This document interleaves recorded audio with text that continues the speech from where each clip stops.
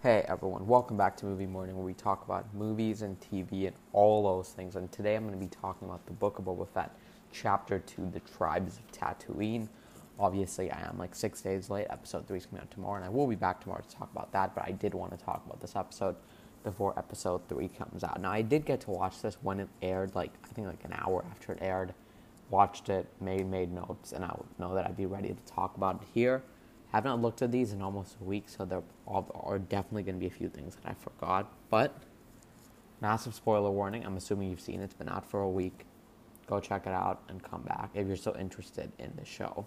With that said, let's get started with this spoiler review where I'm going to be running through everything, giving my thoughts, my worries, and all of that on this season as well as this episode, and maybe a few things that I liked more about this episode. So when it comes to this episode of the Book of Boba Fett, I think that there's a few things that I just noticed right off the bat that I would say were a big improvement over episode 1. And I felt that the energy was there with this episode a bit more, and I at least appreciated that. But going through the episode, Fennec Shand, who played by Ming-Na Wen, Boba Fett's partner in crime, literally in this case, brings the assassin from last episode who they managed to, who was trying to kill Boba Fett, brings her to the palace, but Boba Fett chooses, to spare them and tricks them into giving up the information by sending them down a pit, which is, usually be occupied by the Rancor, but in this case isn't.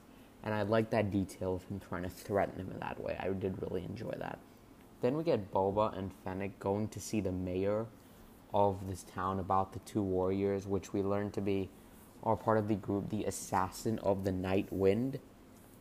Now, doing some research, I couldn't really find out about much. I certainly just am not. I certainly am not really well versed on these characters in the world of Star Wars compared to a lot of other things.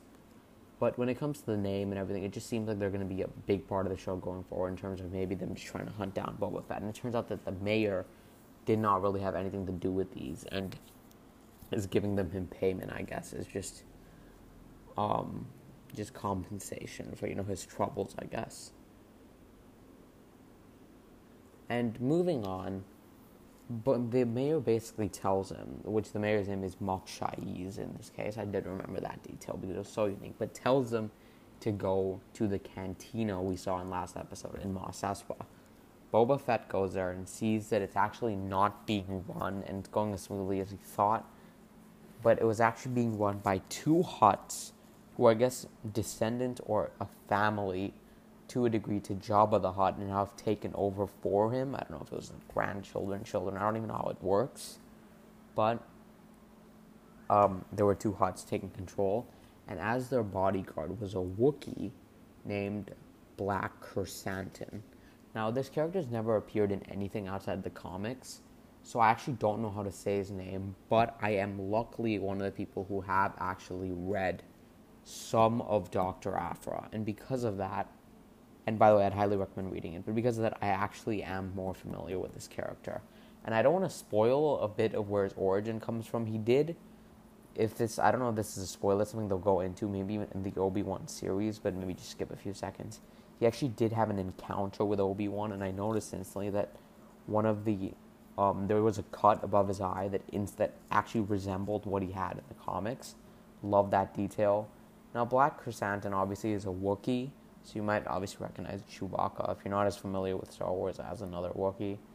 But he's the bodyguard, and as soon as I saw him, I recognized him, but it actually took me a bit, doing a bit of research, to actually realize it was him. But I'm really glad I did manage to pick up on knowing who this character was. And actually, had I recorded this right after, I actually might not have realized who this was, because it took me a bit of research to kind of jog my memory, because I haven't read anything with them in a few years, actually. And pretty much the Hutts, want to share the land with Boba Fett. Boba Fett doesn't want to do that.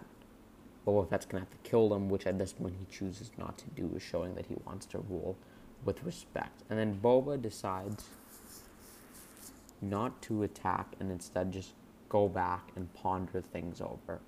And this is where we turn into the rest of the episode just becomes a bunch of flashbacks. Now, this present-day stuff is what they're doing with it is extremely concerning, because we've had 2 episodes, and I don't even know if we've spent 30 minutes in the present day, or at least a long time ago in the present day, in a galaxy far, far away. But I don't even know if we spent 30 minutes here. And because of this, I'm still not sure why I should care about Boba Fett in the present day. And I feel like they're using a flashback as a way of us getting into the character. And I have to say that the flashbacks in this episode, I enjoyed much more than the present day stuff. The present day stuff just felt still kind of uninteresting. Him kind of just wandering, being a crime lord, which is fine, but it still looks like it's leading absolutely nowhere. There's no intrigue, which I'll talk about a bit more at the end. But moving into the flashbacks, first, there were some really great sequences. Here we get Boba and the Sand People attacked by who we know as the Pike Syndicate. That's what we find out in this episode. And they're kind of a group of warriors who I guess who just like attacking these Sand People and think this is kind of their Dune. The Dune Sea is kind of theirs. And Boba decides to help them out. He goes to fight them in a bar and brings back some supplies. And because of this, he decides to train the Sand People to be able to fight them. And there's a really great montage in this bit, a really fun montage where we get Boba training them to use speeders, riding them, and all of that. And it's a lot of fun. I really enjoyed this.